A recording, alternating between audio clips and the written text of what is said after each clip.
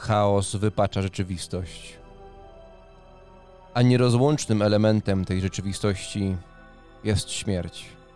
Śmierć jest ostateczna, stała, jest kwintesencją porządku. Chaos wypacza rzeczywistość, ale nie sieje śmierci. Śmierć jest domeną ludzi.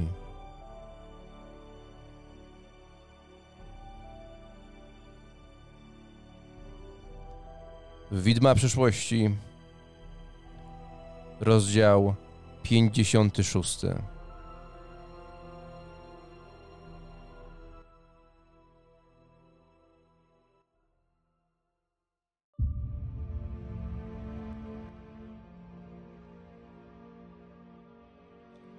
Śmierć jest domeną ludzi. O tym można myśleć, patrząc na ten stos, który pochłania ciało Petera Kastnera, Zuny i Falandara. Ale ich los jest lepszy od losu Zelindo. Zelindo, który umarł na stosie, jednak w swoich ostatnich chwilach krzyczał: nie jestem Holthusen. Krzyczał tak dlatego, bo razem z nim płonął Ogrnuk i płonęli strażnicy, żołnierze z Holthusen. I wszystko, co robił w trakcie życia, robił po to, by pokazać, że on się sprzeciwiał. Nie był silny. Nie byłby w stanie pokonać Kaskazli, pokonać Dajona. Ale był wystarczająco silny, żeby nie spłonąć na jednym stosie razem z nimi. Dlatego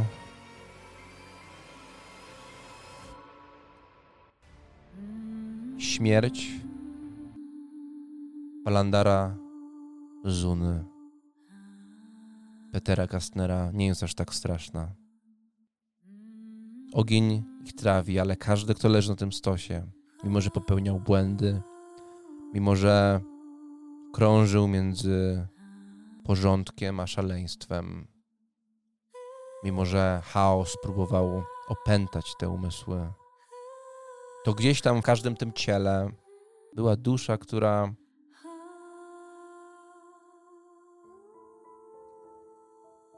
chciała zniszczyć to zło. Zniszczyć to zło z Holthusen. Ciała płoną, a potem Hakon wrzuca tam spaczeń. Spaczeń eksploduje. Hakon automatycznie otrzyma punkt zepsucia. Franz będzie robił z plus 20 test odporności. Żadnego testu nie będzie robił Friedrich, zaś Hakon zrobi test odporności z minus 20. Nieudany oznacza K4 punkty zepsucia plus tyle, ile jest punktów ujemnych. Wybucha spaczeń niedaleko ciebie, Hakon. Więc Franz i Hakon wykonują ten test.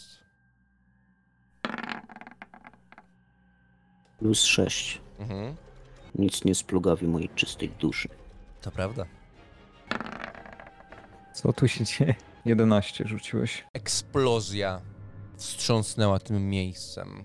Kłęby zielonego dymu pomknęły w każdą ze stron. Ten dym był taki gęsty, może był czymś pomiędzy cieczą a dymem i rozszedł się wokół tego stosu.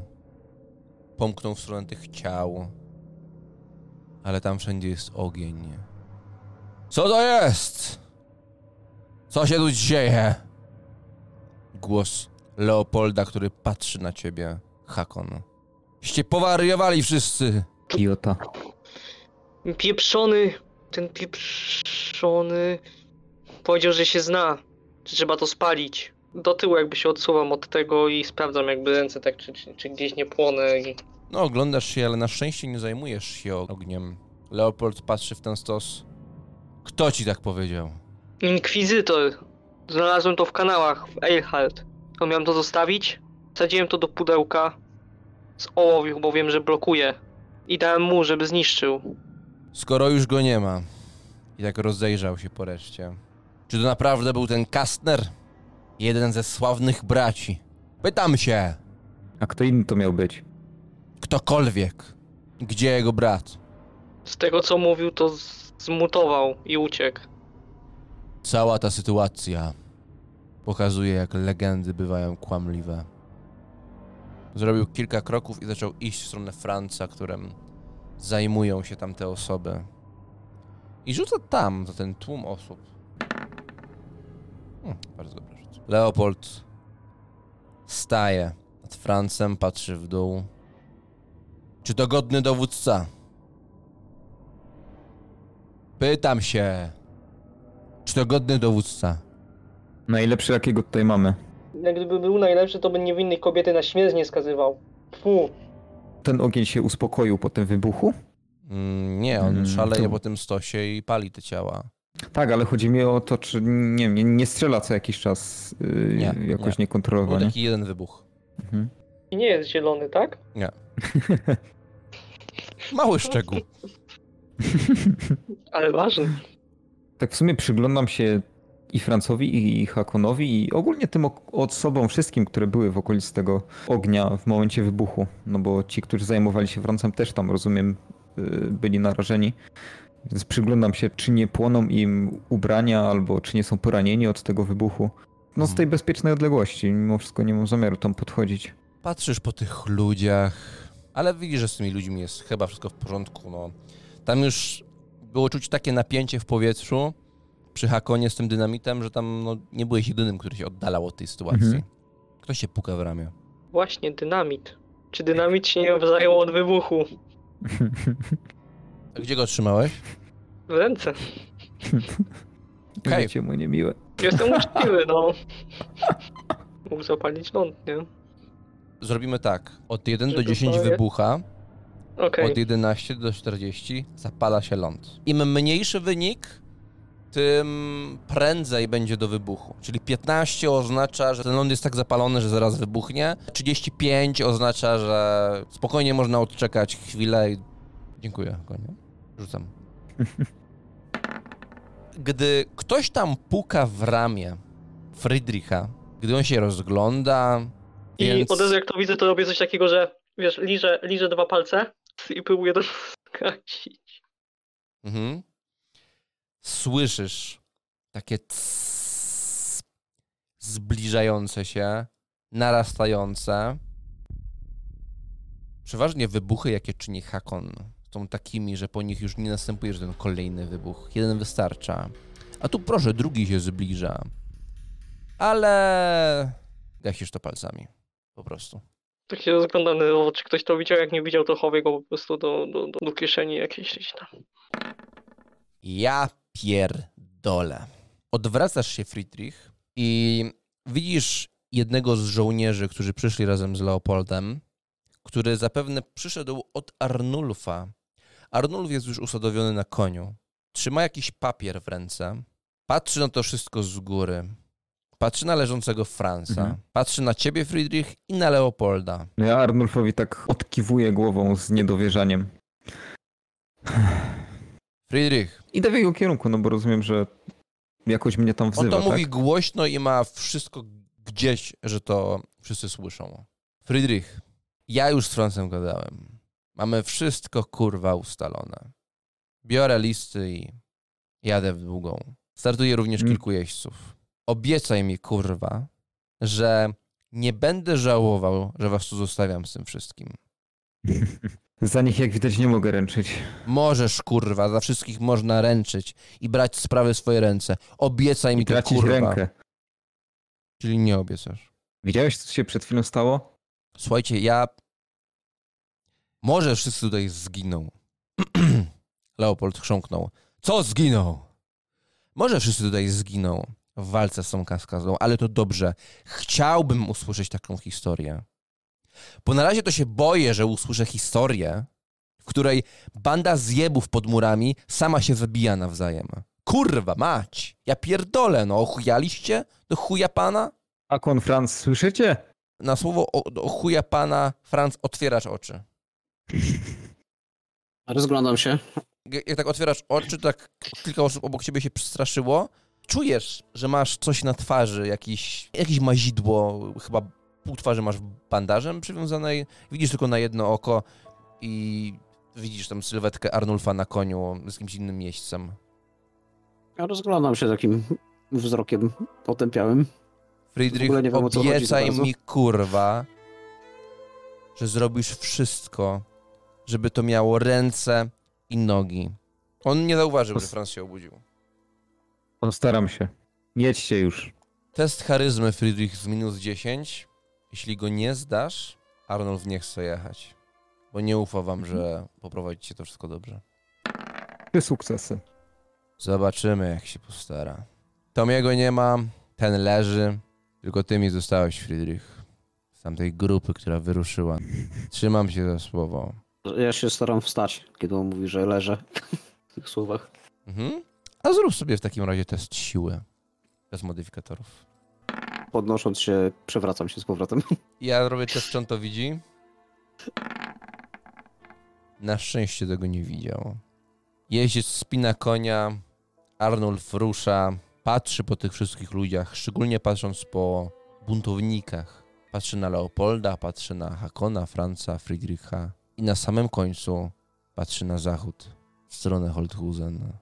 A potem koń rusza dalej i Arnulf znika.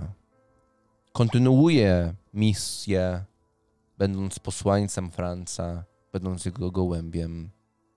Ale przede wszystkim wyrusza, aby przynajmniej jego zakończenie było tym dobrym.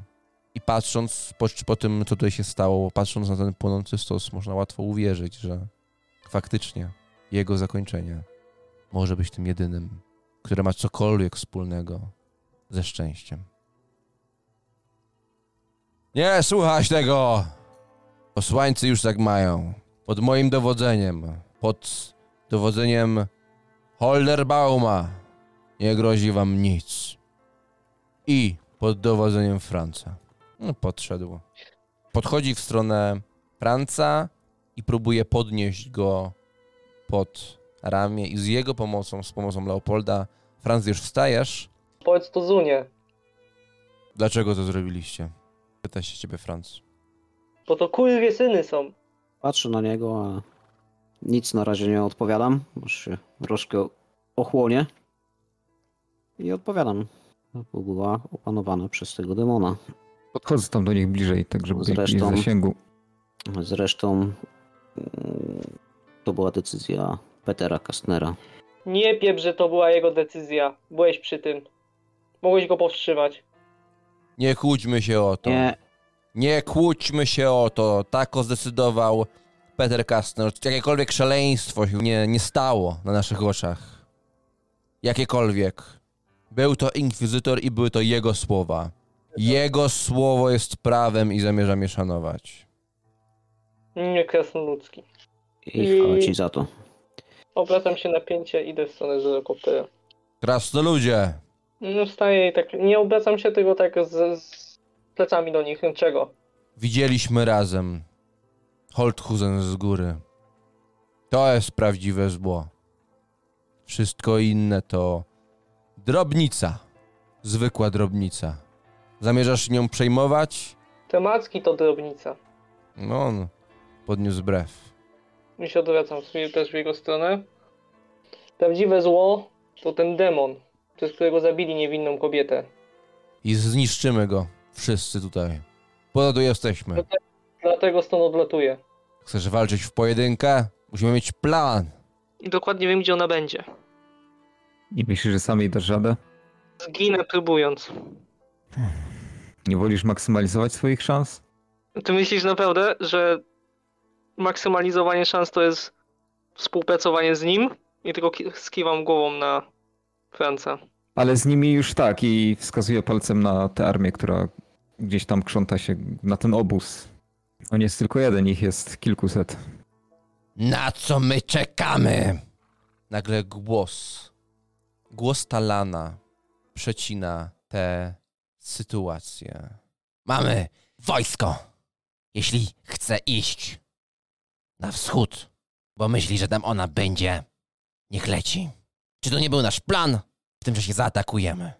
A ja mówię do Holderbauma, a my postarajmy się dać mu jak najwięcej czasu. Ale mówię to tak po cichu, żeby Hakon nie usłyszał raczej. Skoro zamierzasz zaatakować na wschód, gdzie dokładnie się udajesz?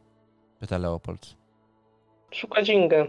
Dziewczynki, której ten wielki inkwizytor też chciał zabić. Teraz wysłać biedne dziecko do szkoły magii, to stwierdził, że od razu lepiej utłuc. Jest pewna szansa, że Kaskazra będzie szukała dziewczynki. Będzie jej szukała, bo mi to powiedziała. I nie sądzę, żeby teraz w tym... Akurat to jest argument na to, że to się nie wydarzy. No, ale jak uważasz, Krasnoludzie? Mnie martwi jedno. Martwi mnie ten atak, który był na ten obóz. Wiecie, jak sobie poradziliśmy z tym atakiem? Wykurwiście! Jak myślicie, co to znaczy? Było nas tu 50 chłopa. 50, bez wojska. I rozgromiliśmy te demonetki. No dalej, ruszcie główkami, co to znaczy? Następny będzie silniejszy. Może. A może ta cwana suka? Zaatakowała gdzieś jeszcze. A może chciała dać nam iluzję, nadzieję, gdyby nas po prostu rozpieprzyła tutaj. Czy pan Leopold ruszyłby dalej na Holthusen? Może. A może nie. Gdyby zebrała wszystkie siły i zniszczyła nas, a potem jeszcze zaatakowała wojsko, czy wtedy ocalała resztka zmierzyłaby w stronę Holthusen? Co nam daje to gdybanie? Może dawała nam nadzieję. Udało jej się. Więc skorzystajmy z niej i z tej armii i zróbmy to, czego na pewno nie chce, żebyśmy robili. Bo zawsze istnieje szansa, że z nią wygramy. Mnie interesuje bardziej to, jak te demony się tutaj dostały. Tak, to nie byli mutanci z Holthusen. Przyzwała je. Albo ci mutanci nie są zdolni do walki, albo wspaniała Kaskazra nie chce przerywać im ruchanka, albo to gra i nadzieja, którą ona złamie tam w środku, gdy wszyscy ci ludzie wkroczą do jej królestwa.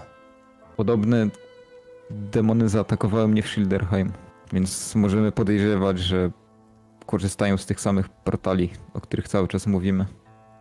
Krasnoludzie, poinformujesz ludzi na śludzie, pozwoli nam to skoordynować atak. Poczekaj, aż ustalimy plan, przekażesz go ludziom i zrobisz swoje. Jeśli cokolwiek o tej sieci jest prawdziwe, to ten twój atak będzie miał sens. Czekam. Ja patrzę na ten stos, on tam cały czas płonie? Tak. Tam pewnie wystaje jakiś płonący z jednej strony, jakaś gałąź albo coś takiego, nie? Mhm. To biorę tą gałąź i zaczynam wypalać te kwiatki, które tam rosną dookoła, te fioletowe. I tak Zajmijmy się planem. patrzę na 3 innych. Palić te wszystkie fioletowe kwiaty. Oni pokiwali głowami, a Leopold zaczyna kontynuować. A w międzyczasie, kto chce brać udział w planowaniu i czuje, że coś wniesie, zapraszam do mojego namiotu. I rzekł, patrząc w stronę faktycznie namiotu, który w międzyczasie został wzniesiony tutaj w tym obozie. Widzicie ten namiot, przed którym ktoś wbił chorągiew z tym czarnym orłem. Patrzę na Hakona, czy on tam się udaje, czy nie. Leopold zaczął iść w tamtym kierunku, nie patrząc, kto idzie. Ja na razie z założonymi rękami się stoję, opieram się o żyrokopter. Ja oddaję ten płonący kij temu najbliższemu jednemu z tych żołnierzy i po prostu kieruję się w stronę namiotu. Pana medyka zapraszam ze sobą, bo potrzebuję pomocy. Polazło za tobą 2 osoby. Widzę, że Hakon się nie kwapi. Idę do namiotu. Alan, idziesz? Tak rozglądam się w poszukiwaniu tego jego śladu.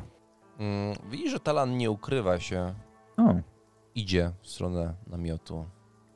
Wchodzicie do środka i w międzyczasie... Hakon? Stoisz, opierasz się. Patrzę w ogień. Patrzysz w ten ogień. Pojebańcy, co? Nie spuszczam wzroku z ognia. Rozpoznaję po głosie, że to jest... Nie rozpoznajesz tego głosu, a może trochę? Coś ci jakby tak majaczy. On jest obok. Tak podszedł do ciebie. Tak trochę jakby nawet specjalnie, ale też tak patrzy w ten ogień, jak gdyby nigdy nic. No to tylko tak, nie ruszając głową, jeżeli jestem w stanie, to po prostu spoglądam w bok po ten ogień. No jeżeli nie widzę, no to obracam trochę głowę. No patrzysz na niego i widzisz żołnierza, który hełm ma pod pachą, opiera się o włócznie i zaskakuje cię to, jak bardzo jest stary. Taką splątaną szarą brodę, blade spojrzenie, coś takiego znajomego w gębie, ale ciężko się tym skupić, bo ta broda przysłania trochę tej gęby, a twarz pokrywają tatuaże, takie niepokojące odrobinę wzory czarne. Czego chcesz, żungi? Słuchaj, bo ty znasz tych tutaj, no, kolesi, tych ważnych. Powiedziałbym, że niestety znam. Słuchaj, bo jeden z tych ungi wypowiedział takie słowo, które mnie zaintrygowało troszkę, przyznam. Tomi. O co chodzi z Tomim? Jakoś tak kurwa ciekaw jestem. Spoglądam na niego, teraz tak jakby nie patrzę już na ogień, tylko głowę w jego stronę. Jak on jest bardzo blisko mnie? Jakby tak patrz nawet na twoje zezwolenie, czy mu tak pozwalasz się oprzeć o ten żyrokopter, aby mieć taką pozycję jak ty, ale tak, nie, bo stoi kilka metrów dalej. Przyglądam mu się w ogóle, jak mówi, że głos może kojarzy. Coś czujesz, że jest znajomego w tej sytuacji, ale chyba widzisz tego człowieka pierwszy raz na oczy. My się znamy? Ja tam pamiętam, z kim piłem. Boże. No to co z tym Tomim? No właśnie. Był taki, kręcił się z nimi, no i? A gdzie teraz jest? Czy to istotne? Z reguły, jeśli ktoś pyta, no to wiesz. No, nie zagajam przez przypadek, kurwa. To co? Znasz tego samego? Bo tak nagle strzelił ten jeździec bez nóg, kurwa, i... mnie to tak zaintrygowało. Czuję, że jakaś historia jest za tym. Rozumiesz, o co chodzi? Krasnoludzie. Jaka historia jest za tobą? O, zależy, o którą pytasz. I dokładnie o kogo. Dzisiaj nazywaj mnie Romarich. Ale nie jestem nikim ważnym, uwierz mi. Ruszasz na wschód, dobrze słyszałem. Bo ja jestem z Gerlbach. Dołączyłem do wojska jako ochotnik, gdy słyszałem, że zmierzają w tę stronę. Spady, mógłbym się wymienić informacjami. Ja ci opowiem o Gerlbach. Ty mi powiesz o Tomim. No co ci powiedzę o Tomim? Gdzie jest na przykład? I to jest niziołek, tak? Sięgam po toporek. Znaczy nie że sięgam po niego, ale kładę dłoń na głowie. Kaskazla, tak? Co? Gówno. Co ty pierdolisz? Ej. Nie uwłaczaj mi nawet, kurwa. Nie jestem opętany. Nie myśl o tym w ten sposób. Nie ze mną. Skąd ty nagle wiesz? Co wiem. Co działa? Opętanie. Przez nią. Kim ty kurwa jesteś, bo na pewno nie jakimś zwykłym trepem. A czy ja powiedziałem, że jestem zwykłym trepem? To jest moja aktualna profesja. Ale moja ścieżka kariery może być bardzo zawiła. Nie wykluczam tego. Ja go może widziałem, albo jest podobny kogoś, kogo znam. I skąd ty wiesz w ogóle, że Tomi to niziołek, bo nikt chyba o tym nie mówił. Padło tylko jego imię. Jak twierdzisz. Wykonaj sobie test inteligencji. Nie będę przerzucał. Słuchaj, ktoś mi powiedział, bliska mi osoba, bliska memu sercu, że pan Tomik Niziołek zrobił bardzo złą rzecz. A tam, gdzie jest zbrodnia, tam jest i kara. Ja tak sobie bezwiednie zmierzałem w stronę Holthusen, bo słyszałem, że i on tu zmierza. I nagle słyszę jego imię. No to myślę, zagramy. Cała historia, krasnoludzie. Nie musisz trzymać tego toporka. O, toporek. Straszny toporek. Myślisz, że mi zrobisz co? Dubspensjept! I się przestraszę? Mogę ponowić test inteligencji, czy już mogę... Już nawet sobie nie musisz. Dobra. Wykonaj test charyzmy. Czy dajesz po sobie poznać? Chyba, że nie ukrywasz tego. Ja się spróbuję, ale jakoś nie zależy mi na tym. Okej, sobie to test rzucę. charyzmy po prostu, czy on widzi, że ty coś wiesz. No, -4. O, jarzy się, zaskoczyło coś.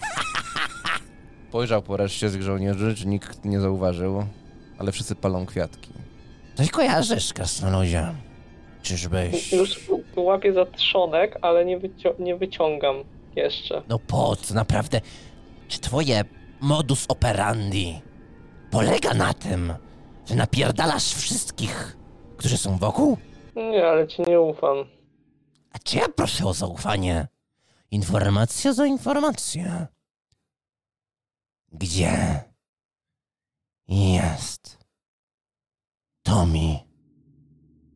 Oni będą wiedzieć, ja nie wiem. Nie Kto? było mnie. Wskazuję na namiot. Na pewno. I ty nie masz nic wspólnego z Tomim. Oprócz tego, że go poznałem? Nie. Jasne. To ja tam pójdę zagadać. A jeszcze jedno. Srakon. Kojarzysz kogoś takiego? Może? A co z nim? Słyszałem, że zjeb, ale chyba nic złego nie zrobił. Dziękuję, krasnoludzie, i owocnej podróży do Gerlbach. Wspaniałe miasto. Polecam tylko ubierać buty z wysoką cholewą. Jak poleje się czasem ściek po ulicach, to... To jest dopiero miłego wpatrywania się w płomienie. Obserwuję go. No on odchodzi, idzie w stronę tego namiotu i widzisz, że w trakcie rozmowy miał tak lekko wbitą włócznię w ziemię. Gdy tak sobie stał i nagle gdy tak zaczął iść w stronę tego namiotu, to on po prostu ją zostawił obok. Po prostu idzie w samej tej kolczudze, trzymając pod pachą hełm i idzie w stronę tego namiotu, a ta włócznia została, a on tak po prostu obniża ręce, jakby to one miały być bronią. Jest tak wbita. No tak. Obchodzę ją dookoła. Mhm. Czy są jakieś na niej ślady? Coś, co nie powinno być na drzewcu. Czy... Włócznia jak włócznia. Kopię ją, żeby upadła. I patrzę, czy on wchodzi do tego namiotu, czy bo tam są jakieś straże przy tym namiocie. No patrzysz w tamtą stronę, a wokół ciebie płonie ogień. Wchodzicie do namiotu za Leopoldem. Po środku jest taka bela podtrzymująca całą konstrukcję. Jakieś plecaki, pakunki, bronie. Nic więcej. I to wszystko na ziemi, w której są te kwiaty. Te kwiaty wam tutaj cały czas towarzyszą. Leopold obrócił się, oparł o ten słup na środku. Jak czujecie tego krasnoluda? Uparty i zawzięty, ale raczej solidny. Nie widział wszystkiego, więc może nie rozumieć całej sytuacji. Interpretuję ją po prostu na swój sposób. Im dłużej go znam, tym bardziej mam wrażenie, że jest nieprzewidywalny. To trzeba Czy powiedzieć ktoś na głos. wśród waszych, bo wśród naszych nichłyja, byłby w stanie sterować tą maszyną? Czy ja lecąc z Hakonem tak te 3 razy miałem szansę cokolwiek podpatrzeć, czy to jest dla mnie tak totalnie czarna Coś magia tak, dalej? ale dalej jest bardzo egzotyczne. Mhm. Ja na pewno tu nie polecę. Wątpię. Czyli musimy z nim współpracować. Wyruszenie na wschód ma sens? Jeżeli rzeczywiście... Bo może powinniśmy go przekierować do ataku. Bezpośrednio na miasto. Myślę, że i tak musimy dać trochę czasu naszym posłańcom i będziemy robić ataki zaczepne, żeby zyskać jak najwięcej czasu. Talan, rozglądam się i szukam go. A, no mów to. Co? Że on mnie wywołuje. Dobrze rozumiem, Talan, że jeżeli Kaskazlat jest poza miastem, poszukuje Ingę, a my w tym czasie zniszczymy portal w Holthusen, to w jakiś sposób inny niż na piechotę dostać się do innego miasta? Możemy pozamykać jej te portale, które są najbliżej, co ją na pewno spowolni. Nie zatrzyma, no bo z tego, co mówiliście, jest ogromna i pewnie porusza się o wiele szybciej niż Czekaj, my. pytasz, czy jeśli jest w innym mieście i zniszczymy to w Holthusen, to na mój rozum nie wyjdzie do Holthusen. Chyba że na piechotę, jak powiedziałeś. Nie. Pytam, czy... Nie, moim zdaniem nie. Znaczy, jeśli te inne ruiny, albo nie, tym bardziej nie ruiny, działają, to chyba może z nich korzystać. Tak mi się wydaje. Kiedy ona będzie wracała do Holthusen, czy to mając Ingę, czy nie, a my zniszczymy portale, to będzie miała wybór albo iść do Holthusen i będzie musiała nas pokonać, albo będzie musiała iść do innego miasta, jeżeli będzie chciała się gdziekolwiek przenieść. Możemy niszczyć portale, które są najbliżej aktualnie nas i podejrzewamy jej, dzięki czemu nie będzie mogła korzystać z ich mocy. Nie musimy niszczyć wszystkich naraz. Możemy odcinać jej te, na których aktualnie najbardziej jej zależy. Jeżeli teraz poleciała na wschód, zobaczmy, jakie miasto jest najbliżej na wschód. Zniszczmy tamten portal. Zniszczmy portal w Holthusen. Gerlbach, Później... mówi Leopold. Przybywaliśmy przez to miasto. Więc to są tylko 2 miasta. Łatwiej jest nam zniszczyć oba te portale w podobnym czasie. Kiedy zniszczymy je oba, jakie inne miasto będzie najbliżej? Schilderheim, te, o których mówiliśmy ostatnio, ale to Friedrich. Więc jeżeli jest to Schilderheim, to nawet można odesłać Huberta z jego armią do Schilderheim, żeby zajął się portalem w tamtym mieście. Friedrich. Pomysł z zniszczeniem wszystkich portali naraz oczywiście jest najlepszy, ale osłabia nas w każdym miejscu. Mieliśmy przerwać sieć. Nie przerywasz sieci Dokładnie. niszcząc jeden portal. Albo Trzeba 2. starać się zlikwidować jak najwięcej tych portali, które są najbliżej Holthusen, czyli dlatego pojechali w 4 strony Tak, świata. Ale poczekaj, daj mi dokończyć. Druga sprawa jest taka, że żeby oni mogli tam dotrzeć i zacząć działać, musimy dawać im jak najwięcej czasu tutaj w Holthusen, tak? Jeżeli my pojawimy się jako zagrożenie w Holthusen, pojawi się także Kaskazla, przez co prawdopodobnie nie będzie interesować się chociaż przez chwilę Ingę i Hakon ma szansę powodzenia, żeby ją gdzieś zabrać w bezpieczne miejsce. Po co jest Ingę tej Kaskazli? I patrzę na Talana. Bo posiada część jej mocy? Tak. Powiedziała. Kaskazla, którą znałem, była potężną magiczką. Z tego, co mi wiadomo, ta aktualna nie czarowała. Chcesz powiedzieć, że w jakiś sposób Ingę pochłonęła jej moce magiczne? Nie słuchałbym tego. Bazujemy na tym, co nam powiedziała. To mogą być kłamstwa. Z tego co widziałem, to potrafiła przyzwać armię demonów. To jak to nazwać, jak nie magią? Chaos to skomplikowana kwestia. Ale, słuchajcie, Hakon. Ja wiem, że są ci jeźdźcy, ci posłańcy i listy i na pewno ktoś zniszczy te portale, ale Hakon z tą swoją maszynką, on powinien niszczyć, starać się niszczyć te ruiny.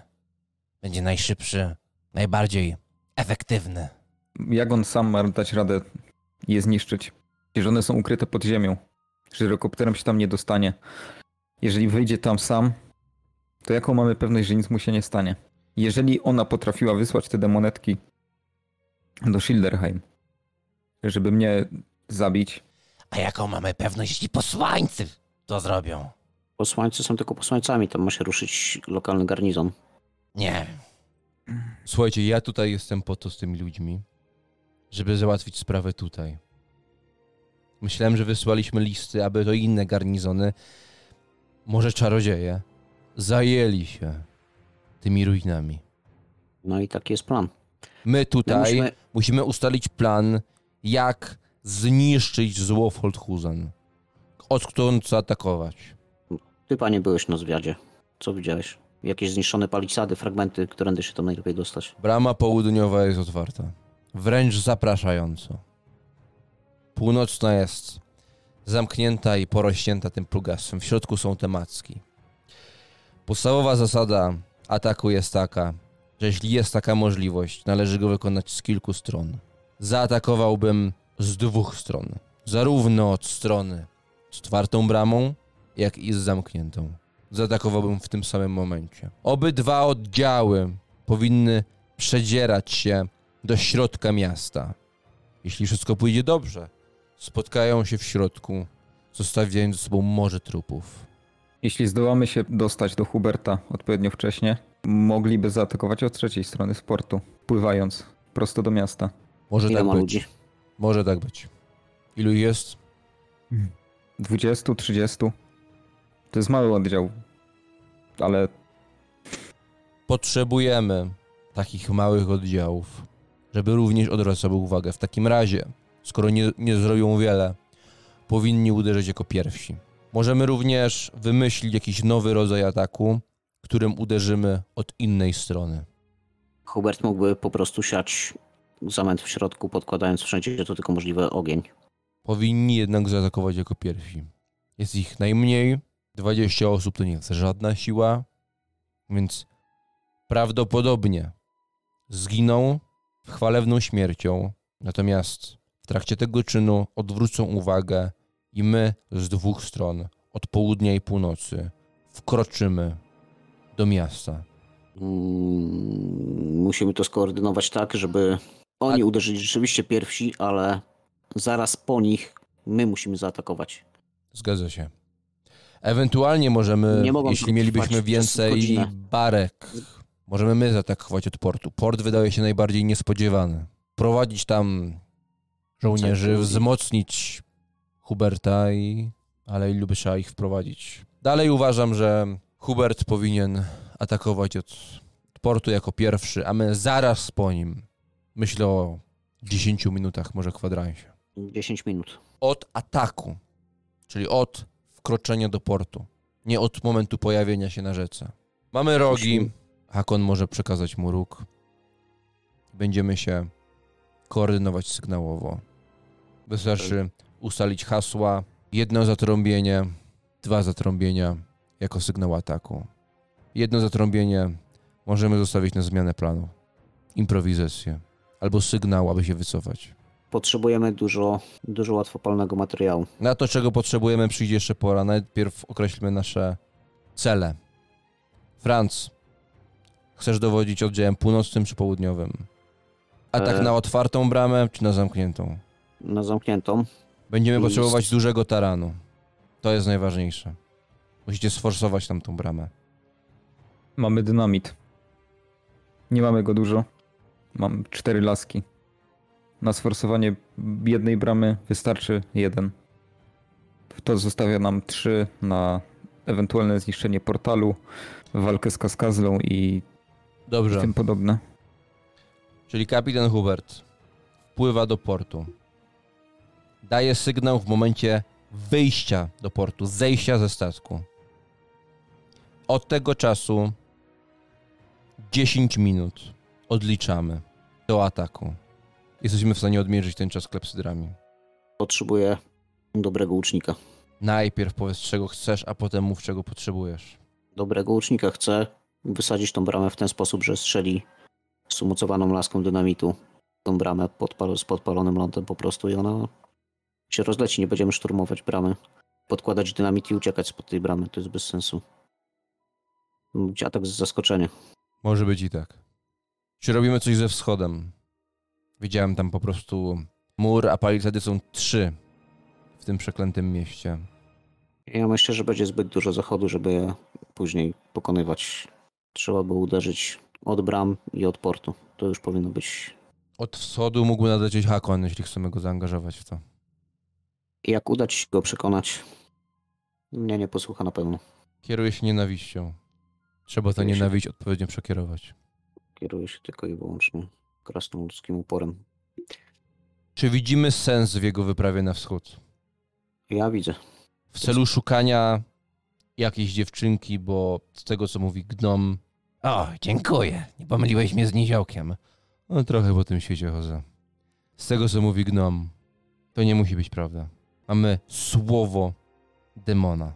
Czasami kłamstwo jest prawdą, a prawda jest kłamstwem. Sprawdziłbym tą ścieżkę, a przy okazji, jak już tam będzie, może zbadać, czy są tam ruiny. I przede wszystkim je zniszczyć. No dobrze. Czy coś modyfikujemy w tym planie, a potem przechodzimy do szczegółów? Ilu ludzi będę miał? Połowę. Dobra. Jeśli chodzi o to, co się wydarzy w środku miasta, załóżmy, że spotkamy się w centralnej części. 2 oddziały się spotkają. Załóżmy, że nie spotkamy niczego, co jest kaskazlą, co wydaje nam się, że było kaskazlą. Co wtedy? Jakieś przypuszczenia, gdzie mogą być, gdzie może być ta istota? Magazyny to jest nasza jedyna poszlaka. Magazyny. Ostatnio było bardzo wielka, także ciężko jej nie zauważyć. Magazyny są w jakiej części? W części portowej, tak mi się wydaje. Czyli magazyny. Możemy o tym powiedzieć również Hubertowi. Chociaż jeśli podejrzewamy, że tam jest kaskazla w tych magazynach, może nie powinni się tam oni zapuszczać. A może zrobić na odwrót, że my przypuścimy atak jako pierwsi, odciągniemy ją od magazynów, a wtedy on będzie mógł je spenetrować i zniszczyć ewentualnie główne zagrożenie. Jeżeli uda się zniszczyć portal w Holthusen, to ona nie będzie miała jak się wydostać do innych miast. A jak chcecie pokonać kaskazlę? Siłą po prostu? Ogniem. Dlatego mówiłem, że potrzebujemy dużo łatwopalnych rzeczy. Tak pokonali ją w Bogenhafen. Ale potrzebujesz oddziału żołnierzy do tego. No oczywiście, że tak. Jak najwięcej. Dobrze. Zorganizujemy to. Czyli potem magazyny, a załóżmy, że oczyścimy magazyny z wszelkiego ścierwa. Możemy kołowo wędrować wspólnie przede wszystkim po mieście, niszcząc wszystko na swojej drodze i po takim przemarszu się wycofać, licząc, że ogień załatwi za nas sprawę. I tak upadnie Holthusen. Myślę, że warto też zwrócić uwagę na domostwa szlachty. Wielu z nich współpracowało z kaskazlą od wielu lat. Nie wiemy, czy ich domy nie są w jakiś sposób połączone z tymi podziemnymi korytarzami. No właśnie, podziemia. Czy nie powinniśmy się w takim razie zejść do podziemi w pierwszej kolejności i zniszczyć ruiny? Jedyne zejście do podziemi, którego jesteśmy pewni, jakkolwiek, są w magazynach. Jeżeli są inne, podejrzewam, że mogą być właśnie w domostwach szlachty. Ale to jest tylko ślepy strzał. Czyli szukamy zejścia do podziemi, a następnie szukamy ruin Elfickich. Jasne. Te ruiny są jakkolwiek do wyczucia, Talan? Powinny. Taran tak się wyprostował, patrzy na ciebie, Friedrich. Czujesz to? Rozglądam się automatycznie i zwracam bardziej uwagę na tę eteryczną warstwę. Więc rozglądasz się, ale nie dostrzegasz niczego. Natomiast Hakon, ty to widzisz z jednej strony, wy to widzicie od środka namiotu. Między 2 żołnierzami, którzy strzegą wejścia, jest mężczyzna w pancerzu, z hełmem pod pachą, o takiej łysej głowie, brodzie takiej rozkosmanej i bardzo niepokojących tatuażach na twarzy. Mają takie wijące kształty. Panowie, ja tu tak tylko zagaić do tej naszej ważnej zgrai tutaj. O, już widzą mnie. Mogę wpaść, pomogę wam w tym planowaniu. Patrzy na Leopolda. To jeden z ochotników. Mógł... Wiedziałeś, że jest czarodziejem? Nie. Szeptam do Talana. Talan, co to za znaki? Robią mu test inteligencji. Jakieś zniewolenie. On to tylko powiedział, po czym głos mówi. A tam zniewolenie. No tak, no, nieciekawą mam przeszłość. Licz, pieprzony licz.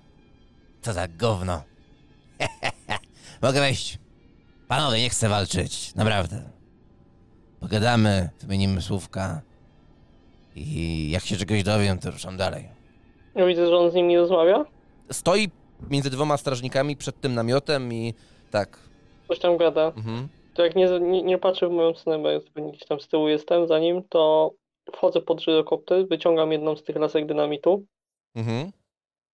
oddzielam z niej 1/4. Mhm. Bo ja myślę, że po tym, co zrobiłeś, ludzie mają na ciebie oko. No wiesz, że kilka osób to widzi i ktoś krzyczy, no przestań, no, znowu. Ale jesteś daleko od niego, on trochę przyszedł do tego namiotu, więc ten, który z wami rozmawia, w tym namiocie nie zwraca na to uwagi. Możemy pogadać czy nie? Naprawdę. Najpierw się ładnie przedstaw.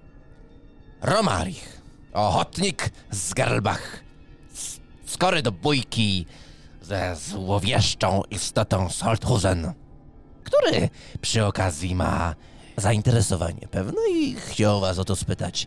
A krasnolud, Jak wskazał palcem do tyłu, mówi, że macie jakieś informacje. Więc spytaj tam, gdzie stoisz. Niech będzie. tak spojrzał na tych Ja dwóch strażników, którzy stoją. Ja wołam tego, kto mi zwrócił uwagę, tak mu pokazuję ręką do siebie i odkładam tak, żeby widział ten dynamit z powrotem pod żyrokopter, a tą małą część trzymam w otwartej dłoni, tak wiesz, jakby daleko od siebie, żeby widział, że... To jest charyzmy nic plus nie 20. kombinuję. Mężczyzna nie chce do ciebie podejść. Mhm. To odkładam ten dynamit i sam do niego On jak jest odchodzi od daleko- ciebie. Zostawcie mnie, krasnoludzie! O, właśnie ten to mówił. I tak spojrzał w tył na krasnoluda, który gdzieś tam chodzi i ludzie się tak od niego odsuwają, jak on się tylko zbliża. No dobra, no to jak nie chce do mnie podejść, to wzruszam ramionami, podchodzę z powrotem i czekam, aż znowu przestanie jakby się odwracać w moją stronę. Będę chciał wsadzić go do kieszeni i podejść do niego po prostu. Mhm. On tak pokazał na ciebie do tyłu, nawet nie patrząc w swoją stronę. Aha, no to podnoszę... Ale jest w nim coś takiego, jakby on był bardzo świadomy, co się dzieje. Chcę zadać moje pytanko. A ty, Jak odwrócił się w tył i tak zawołał przez cały obóz, nie przeszkadzaj. odwrócił się z powrotem. Tommy, gdzie jest Tommy? Tylko to chcę wiedzieć. I spadam. Znaczy, nie obraźcie się, panie Lowbordzie, że tutaj nie będę się bił, ale ja tak do tego Jesteś- Holthusen z powodu Tomiego zmierzałem. Jesteś żołnierzem, więc odzywaj się jak żołnierz do wyższego stopnia. Tak jest! I przyłożył sobie dłoń do skroni, wyprostował się. Dowódco, proszę mi powiedzieć, Nie, gdzie jest Tommy? Po co ci Tommy? Zbrodnia i kara. to jest twoim panem. Tak ogólnie, czy tak od 2 tygodni? Mów. Teraz, Mówił Licz. obecnie. Nie, ten licz mnie więzi. Jak wykonuję dla niego rzeczy, to daje mi spokój. To jest prywatna vendetta, naprawdę. Jakby ten licz nie ma z tym nic wspólnego. To wypadek przy pracy. Ja po cichu A zaczynam... wszystko przez takich 2 ćwoków. Ale nieważne. Ja po cichu zaczynam szeptać inwokacje, Mhm. żeby rozpalić swój młot. Szykuję się do szybkiego ataku. Takiego zrobił ci Tommy. Nie mi. Naprawdę, to kwestia rodzinna. Zacznij odpowiadać konkretami, a nie pierdolić od rzeczy. Zabił mi brata. Bo w tym momencie młot Franca zaczyna jarzyć się światłem. I jak skończyłem tylko wypowiadać ostatnie słowo, od razu biegnę i chlas przez łeb. Kurwa nie! Co ja ci zrobiłem? Czy my w jakikolwiek sposób rozpoznajemy go? Test inteligencji z Bo plus ja- 20. Kojarzy się z Ralfem. No dobra, no 6 sukcesów. Franc też możesz rzucić, jak chcesz. Nie chcę, ja już... Mhm. To jest istota owładnięta przez Licza. Reszta wiedzy mnie nie interesuje w tym momencie. Mhm. Kolejna jakaś demoniczna siła w naszym obozie. Wybiegasz stamtąd. Kurwa. Testy inicjatywy. Też sobie rzucę. Ja mam 1 sukces. Mhm. -1. Ja -2. Plus 4, 6. To jest tura Franca. Franc, wybiegasz i... Szarżuję po prostu. Mhm. 2 sukcesy. Ja będę wykonywał test woli, porny z twoją wolą. Jeśli to zdam, Będziesz przerzucał teraz ten test z minus 20. Mhm. Kurwa. Jest. Zaczął coś mówić. Między jego palcami splata się energia, przyjmując kształt takich niebieskich płomieni. Podbiegasz i unik. Okej, 38, ale ty i tak miałeś zonę chyba dużo lepiej. A nie, miałeś przy ataku tylko plus 2. Tak. Ale to wystarcza, a bazowo masz więcej. 0 jest różnica. No to 4, 9 i 6 za 15 z powaleniem i podpaleniem. Mhm. Krzyczę od razu też do tych strażników obok. Zadźgajcie to ścierwo. Franz, wybiegasz z tego obozu. Widzisz wyraźnie tę twarz. I po tym, co powiedział, tak, to może mieć cokolwiek wspólnego z Ralfem? Biegniesz w tamtą stronę, widzisz te tatuaże i one ci wystarczają. Podbiegasz, młot jest rozświetlony i to po prostu pada na jego pysk. Przód tej twarzy wgniata się do środka. Ale Ralfik! Łam! Uderzenie. Przednia część twarzy zajmuje się ogniem, ale ona i tak już jest zniekształcona po tym uderzeniu. On robi 2 kroki w tył. Ta twarz jest wgnieciona. Prostuje tę głowę, która mu płonie i ten ogień się rozlewa. Chwilę stoi, po czym przewraca się do tyłu na plecy z rozłożonymi rękami. Ralfik! Mówi. No jak widzę, że on pada, Mhm. zacząłem się rozpędzać, no to wyhamowywuję. Mhm, ale już byłeś w trakcie, jesteś w połowie tego dystansu, widzisz jak Franz stoi nad nim z tym młotem. Ralfik! Ja... kurwa... Strażnicy podbiegają, opuszczają włócznie i są gotowi, żeby po prostu dziabnąć, ale tak patrzą jeszcze na ciebie, no bo on już Dźgać. padł. Mhm. Dźgać. Mówisz to i od 2 stron puch, puch. Włócznie się wbijają.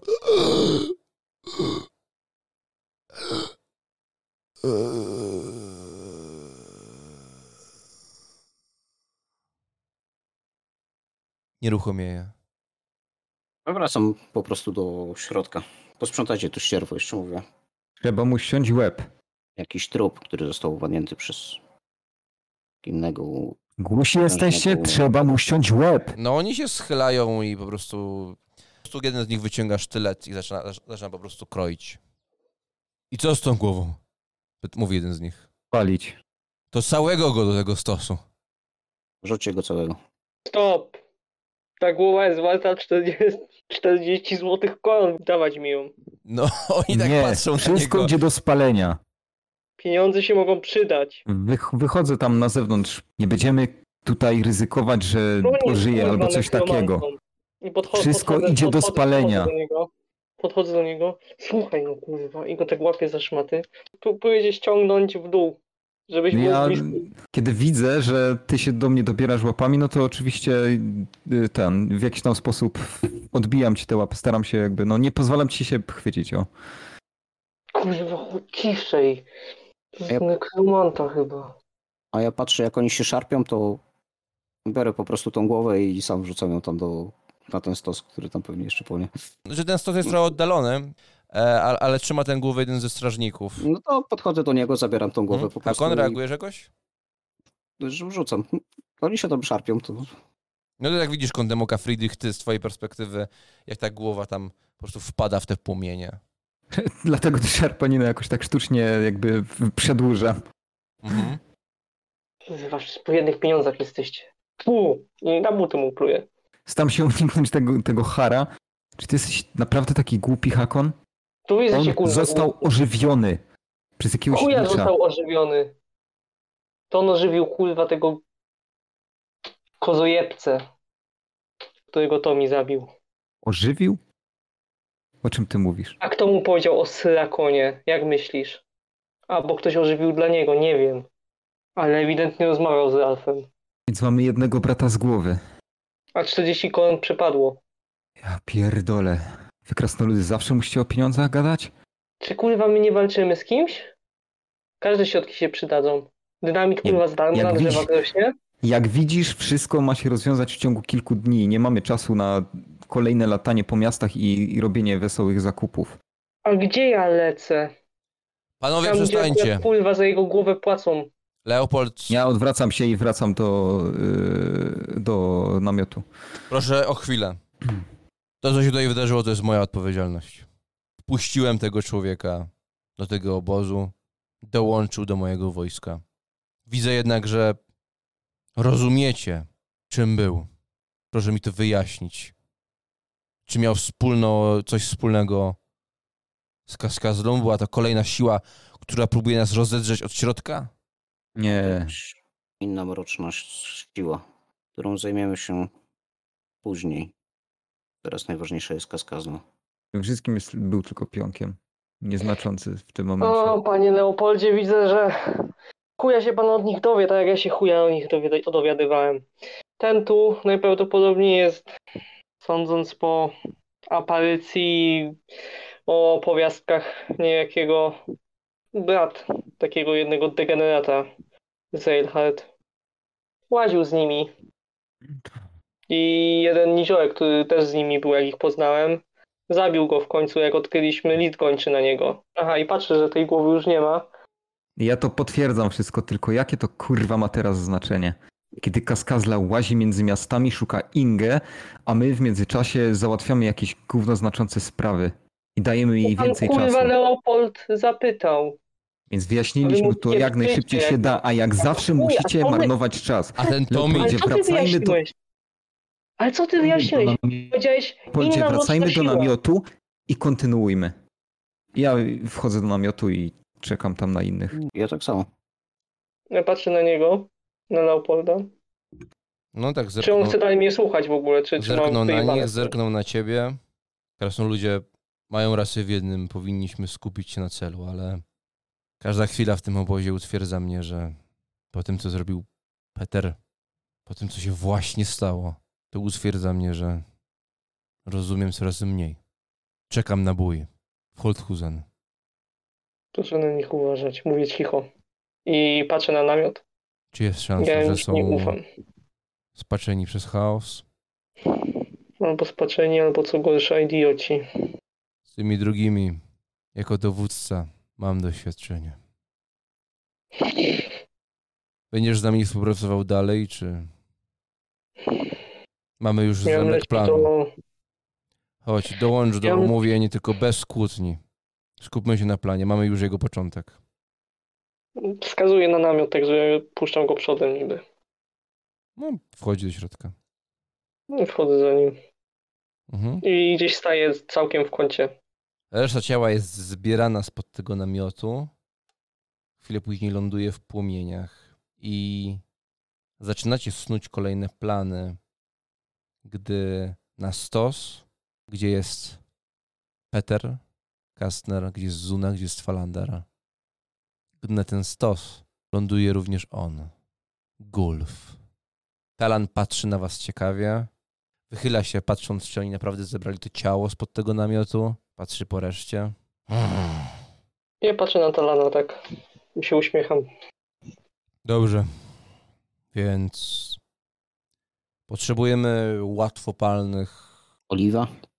Mamy jej, ale nie na tyle, żeby spalić całe miasto. Mocny alkohol. W mieście powinny być jakieś zapasy, to można w międzyczasie też się za nimi rozglądać, jak będziemy czyścić kolejne dzielnice. Same pochodnie też dobrze się sprawdza do podpalenia budynków. Jakie tam były dachy? Tam były kryte częściowo przynajmniej jakieś budynki te z strzechą, czy No, gdzieś bardziej przy obrzeżach, może tak. domy na obrzeżach pochodnia podpali bez problemu. Strzecha i drewno. Dużo nie trzeba.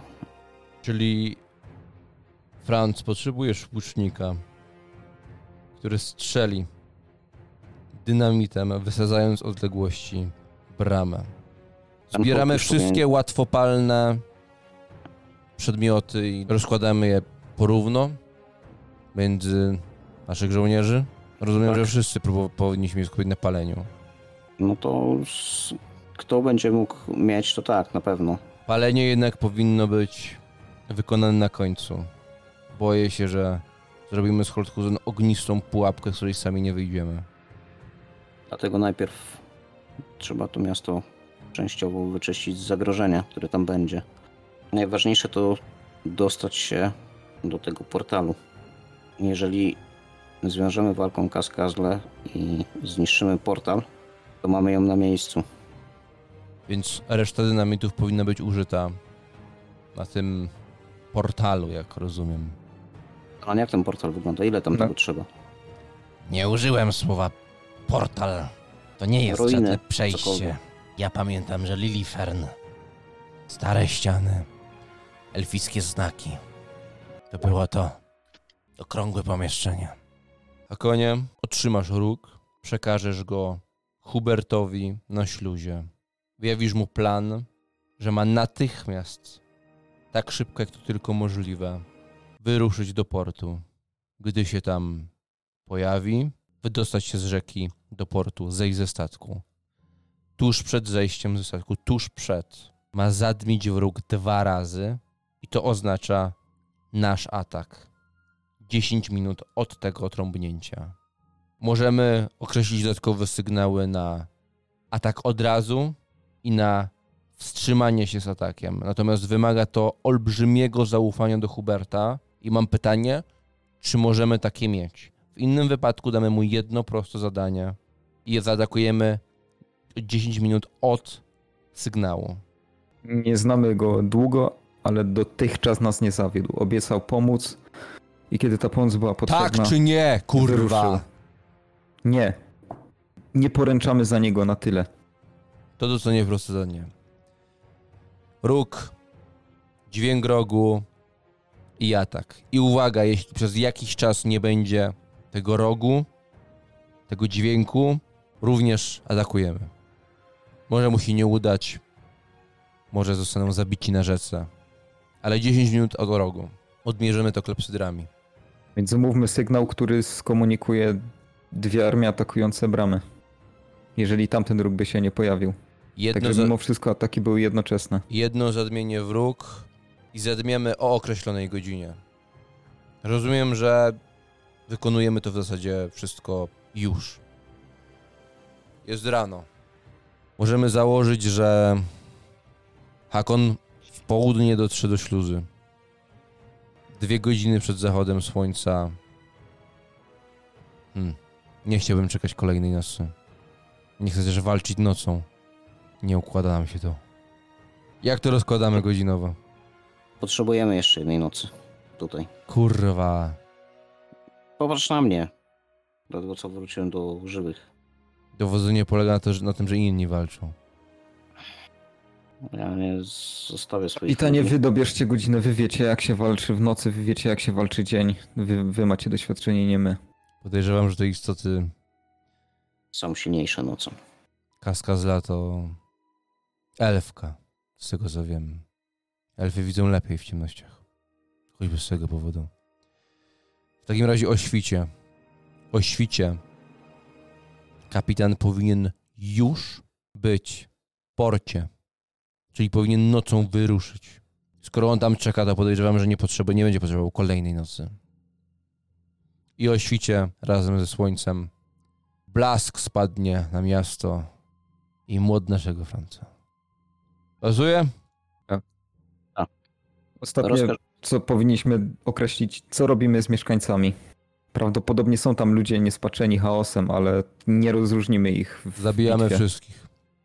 Każdy, kto Zagryzam nie zęby ucieka mocno. od nas, ginie. I damy to jasno z zakomunikowania. Podchodzisz do nas, pakujesz się w śmierć. Słuchajcie, nie możemy tutaj nawet ufać swoim. Widzicie, co się stało. Żołnierz z mojego własnego ochotniczego oddziału okazuje się jakąś liszową czy liczową kurwą. Wspieracie się jakąś dziewczynę. Chaos pęta nas. Kurwa, gadam już jak ten inkwizytor. Ale taka jest prawda, nie możemy ufać nikomu. Nawet sobie. Co dopiero jakimś przybłędom na ulicach. Zabijamy wszystkich. Po drodze i tutaj w obozie prosiłem już o to kilku z twoich ludzi. Palić te wszystkie fioletowe kwiaty. To rośnie wszędzie, wokół Holthusen. Wolałbym się skupić na konkretniejszych czynach.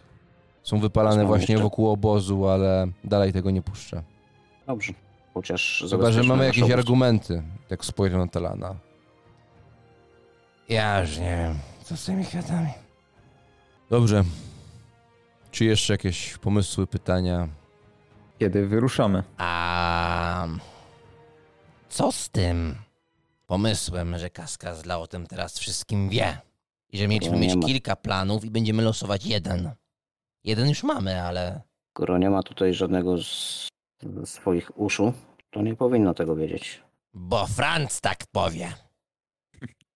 Nie, ale wyczuwasz jakąś moc tutaj? Ty jesteś magiem. Ona wyczuwa emocje. Czyta, jak z książki, nasze myśli. Nie jesteś od niej mądrzejszy. Nigdy nie twierdziłem, że jestem od niej mądrzejszy. To załóżmy, że dosłownie wszystko wie. Skąd wiemy, że wśród tych żołnierzy nie ma kogokolwiek, kto jest opętany? Nawet jeśli twoja teoria ma rację bytu. Drugi plan już jest w ruchu. Listy zostały rozesłane. Jeżeli wszystko dobrze pójdzie, Ale te mieliśmy portale losować, będą niszczone.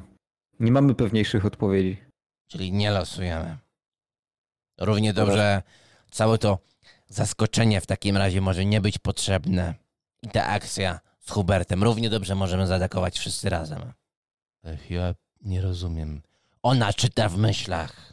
Jestem tego pewien. Co jak co. Ale tego jestem pewien, że zna nasz każdy ruch. No to będzie wiedzieć, skąd przyjdziemy.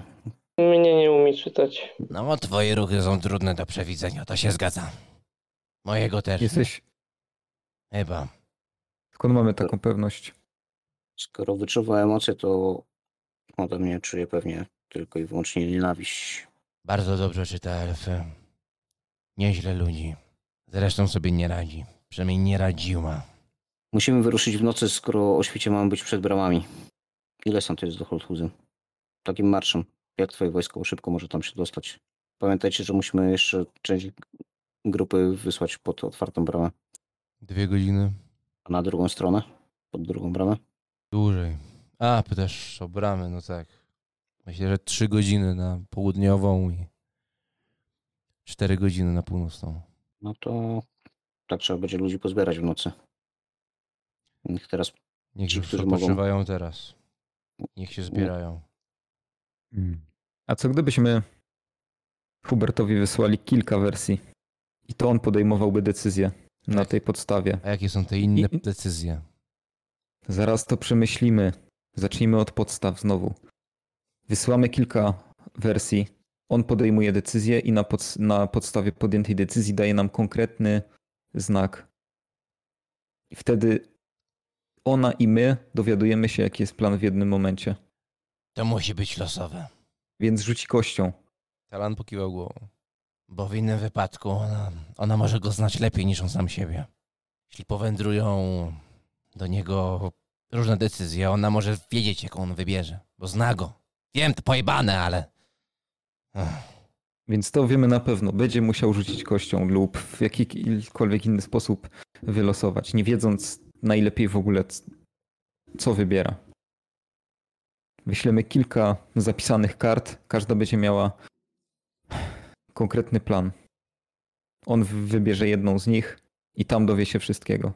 Trudne pytanie, jakie pozostaje, to jakie są te inne plany. Każdy musi być dobry. Dobra, wymyślcie, a ja idę opatrzyć rany. Dobra. Czy wy mi w miarę ufacie w tym wszystkim? Jesteś głosem rozsądku i znasz ją najdłużej. Arnulf ci ufał. Zawsze coś. Na pewno nie mniej niż im. Nie. Wymyślmy alternatywne plany. Po prostu. Nie, co? Pomyślałem nad tym, żebyśmy my je z Hakonem wymyślili. Spisali je, wiecie, kiedy ona będzie miała 3, 4 opcje, 5 do wyboru, to jest cały czas jakiś wybór. Może zrobić tak, że w ogóle nie będzie wiedziała, co to. Nie potrafi mi czytać w myślach. Tak zakładamy. Nie potrafi krasnoludowi. Wymyślimy my inne plany. To jest tylko założenie. Wypiszecie je na kartach. Karty określicie numerem i w zależności od tego, co wylosuje Hubert, powiedzmy wylosuje numer 3, do 3 trąbnięcia, tak? Otwieramy wszyscy kartkę z trójką i zapoznajemy się jednocześnie z planem, tak? Tak.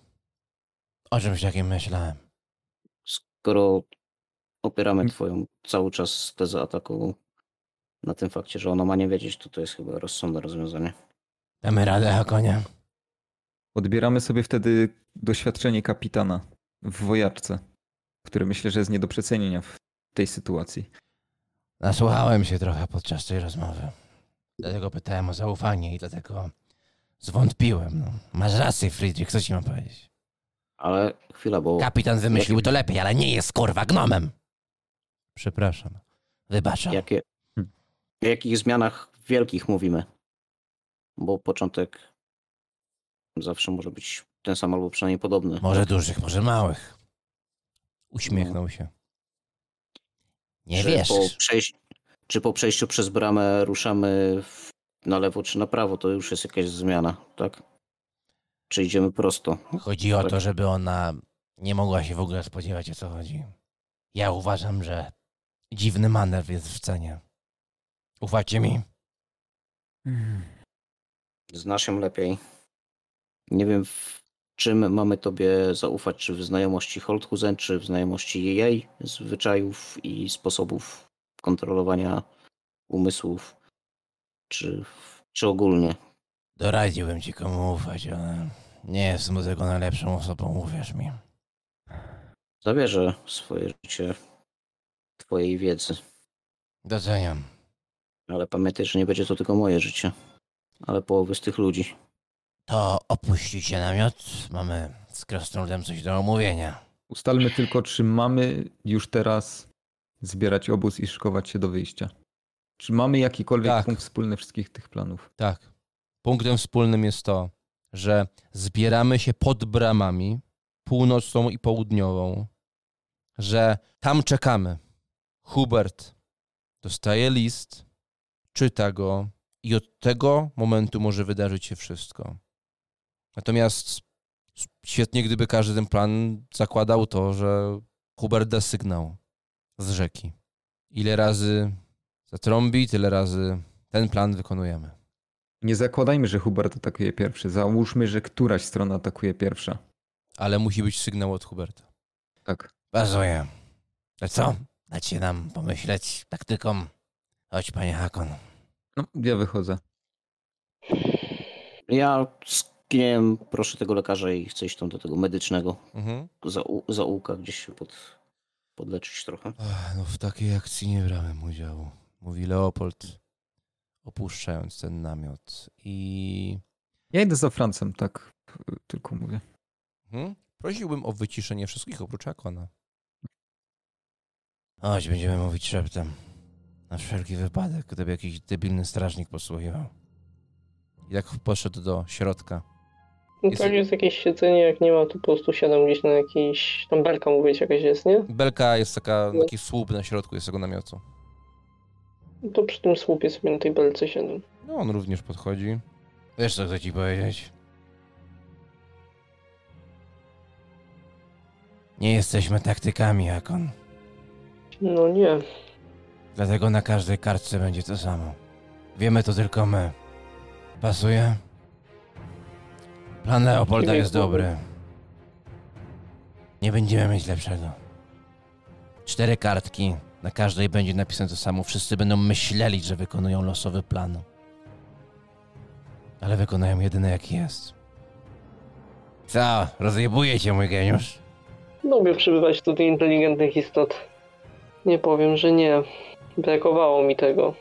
Ci dwaj i ten niziołek, a szczególnie brat tego, którego teraz zabili. No to do inteligentnych nie należą, przynajmniej nie aż tak inteligentnych. Ja widziałem mądrość w oczach tego, który tutaj przylazł. Jakimś czarodziejem? Tak. I martwi mnie, że macie taką przeszłość, skoro coś takiego nas ściga. Powiem ci, że jego brat opowiadał o nim, ale nie mówił, że przynajmniej ja nie słyszałem, albo nie pamiętam. No jego brat dużo rzeczy mówił. Był chory psychiczny człowiek, degenerat. Miał przy sobie list gończy. Tak cholera wie, czy to było list gończy za nim, czy za tym magiem. No, płacili za jego głowę słono. Podobno gwałcił trupy, zwierzęta gospodarcze. To, z czym idziemy Bardziej się mnie mierzyć, martwi to, jest dużo gorsze. bardziej mnie martwi to, że wiedział, jak jego brat mnie nazywał. Od czasu, jak mnie poznał, do jego śmierci minęło dzień, maksymalnie. Nie miał szansy się widzieć z bratem. Musiał się z nim skomunikować po śmierci. Może był z wami ktoś jeszcze. Wtedy i potem mu to przekazał. To mnie go szukał. Chyba że rozmawiał z Zuną, kiedy jej tu nie było. Ewentualnie spotkaliśmy istotę z łudnik. Inteligentne. Nie wiem, czy o nich słyszałeś. Przeraża mnie, jak mało wiem. Ale jedyne, kogo się boję w tym wszystkim, to ciebie, krasnoludzie. I tak zmarszczył swój wielki nos. Twoja machina jest potężna, a ja się boję potęgi. Ludzie głupi, a raczej ludzie słabi, gdy zejdą na dorosłą drogę, nie zrobią wielkiej krzywdy. Ale ci potężni, oni mogą namieszać. Tak samo było z Kaskazlą. Spiszmy plan. Leopolda razy 4. Rozglądam się za pergaminem, jak nie ma, to wyciągam swój. Czy tam wyrywam kartki po prostu z księgi.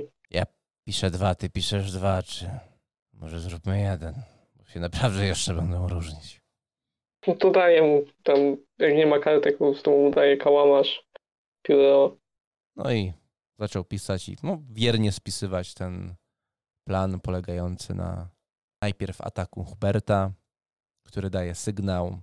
Rozpoczyna się bój, prawdopodobnie 10 minut później atakuje reszta równocześnie, gdy piasek w klepsydrach się przesypie.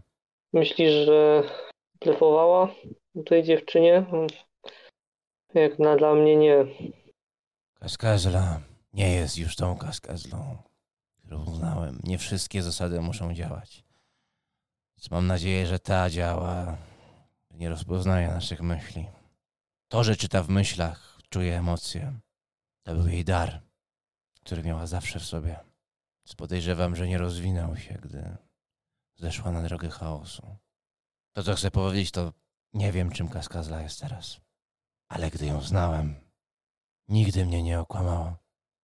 Nigdy. Była czysta jak łza. Była nadzieją.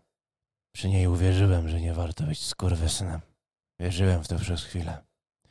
I było mi z tym dobrze. Potem mi przeszło. Spisał te słowa, potem jeszcze raz i jeszcze raz i jeszcze raz. Zaczął zawijać w rulonik jeden z planów. Idziesz z nimi? Nie. Odejdę stąd. Lecisz ze mną? Mogę cię gdzieś odstawić. Nie wiem gdzie za bardzo. Czy się boisz? Boję się być tutaj. Nie, chodzi ci o latanie. Nie. Są No, straszniejsze i o rzeczy. mnie. Bałem się, gdy odpaliłeś ten dynamit. Chciałeś odpalić. Nie będziemy przyjaciółmi. Może nawet nie kolegami. Jeśli oferujesz mi przejażdżkę, chętnie z niej skorzystam. Odstawisz mnie najlepiej w jakimś polu, daleko od wszelkich miast. I dam sobie ranę. A jak już nie będziesz chciał mnie spotkać po tym wszystkim, Nie obraź się. Nie będę chciał mieć wspólnego z niczym. Jedyne, czego się boję, że będzie tak jak z Bowenhafen. Był spokój. A potem, po 30 latach, zacząłem słyszeć o tym syfie. Boję się, że po tym wszystkim, co tu robimy, również będzie spokój.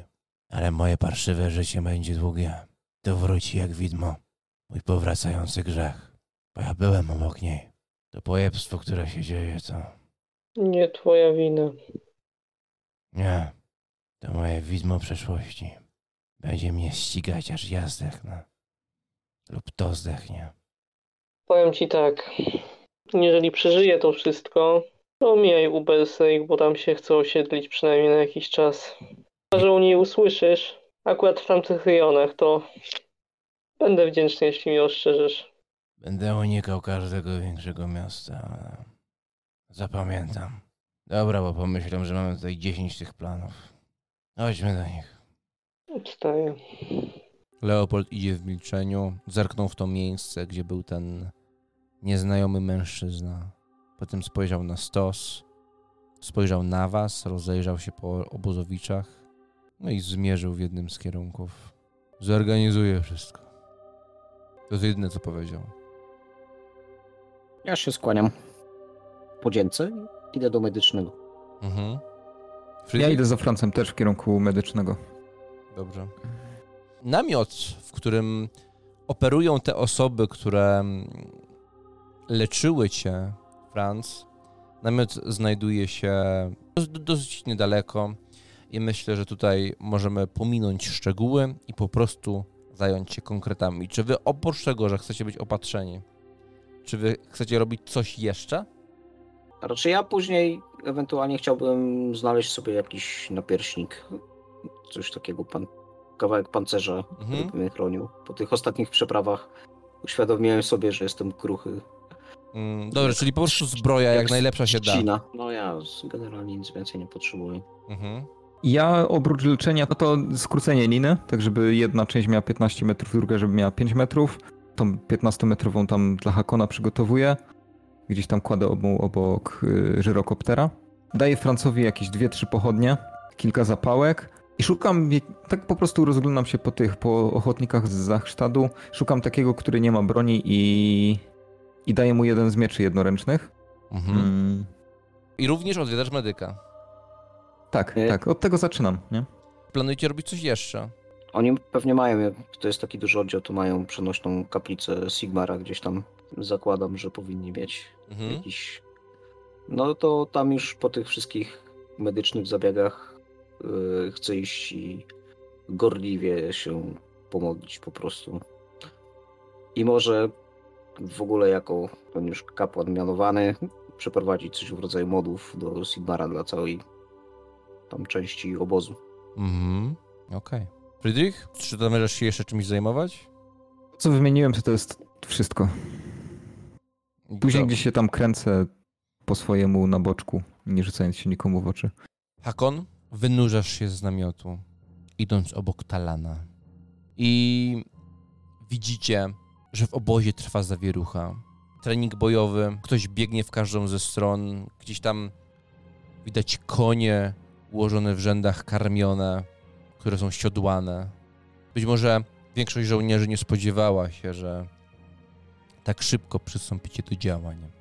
I może już wieść się rozeszła, bo kilka osób spogląda na was, na wasze dłonie, w których trzymacie te rulony z 4 planami. Idziecie i niesie się modlitwa. Pod jednym z drzew ułożona jest taka tablica, jest tak oparta. Na tej tablicy jest inskrypcja do Sigmara. Jest wizerunek Sigmara młotodzieżcy, który wznosi Galmaras. To jest takie pomalowane drewno. Po bokach tej tablicy są takie złote sigmaryckie krzyże. I Franz klęczy przed tym ołtarzem. Słońce wpada, oświetla wokół zebranych, których jest coraz więcej i więcej żołnierzy, którzy przychodzą i modlą się, i modlitwa ta rozchodzi się po tym obozie. A potem to słońce odbija się w młocie Franca, który on ma przy boku, i odbija się w jego zbroi. Rzucam od 1 do 7, to jest pełna kolczuga, która jest od jednego z jeźdźców, który tego po prostu nie potrzebował i ją tutaj zostawił. Myśląc już o tobie, może nawet Arnulf mu to zasugerował. 8-10. Francja ma pełną zbroję płytową, która była zastępczą zbroją Leopolda. No niestety, tylko... O. Zakładając, że już nie będziecie robić nic ryzykownego, niezdany test odporności, bez modyfikatorów. Niezdany to jest wzrost o K10 plus bonus wytrzymałości. Zdany maksimum. Każdy może to zrobić. No, jeśli nie zamierza robić faktycznie niczego ryzykownego, nawet wolałbym, żeby to był czysty odpoczynek. Dobra, czyli maksimum. Czyli co? Dostałem? Maksimum. Ale liberalne. Ja pierdolę. Chyba Ale panowie będzie, się zbliżamy do finału. ale będzie po prostu miazga. Macie profesjonalnych medyków w armii, którzy dobrze się was zajmują, no nie jesteście tam byle kim. Macie na to większość nocy i cały dzień. Hakon, czy ty masz coś, co byś chciał zrobić szczególnego? Bo to chciałem po prostu z Leopoldem pogadać chwilę jeszcze. Mhm. Na wrogów naszych wnet spadnie kara. Niech gniew nasz będzie gniewem Sigmara. Ludzie się rozchodzą po tej modlitwie, a przynajmniej odchodzi tamtąd Franz. Część jeszcze zostaje. Franz, idziesz tym obozem. Gdy tam opatrywano cię, otrzymałeś pancerz od jednego z żołnierzy. Za co podziękowałem bardzo. Może któryś z posłańców po prostu przewidział to, że będzie potrzebny komuś bardziej niż jemu. A może to czyn Arnulfa. Nie wiadomo. Idziesz i czujesz te swoje rany. Czujesz te bandaże na swoich ranach. Na te balsamy, które zaczynają działać. Idąc, trzymasz ten młot. Kolczuga brzęczy tak satysfakcjonująco. I patrzysz po tych ludziach, oni czasem zerkają w twoją stronę. Oczywiście zajmują się obowiązkami. No, obóz się rozrasta, powstają kolejne namioty. Gdzieś tam miga jakaś broń palna trzymana przez jakiegoś rajtara. Oddział kuszników robi przemarsz. Na skrajach tego obozu wartownicy rozglądają się w każdą ze stron. 500 chłopa z hakiem.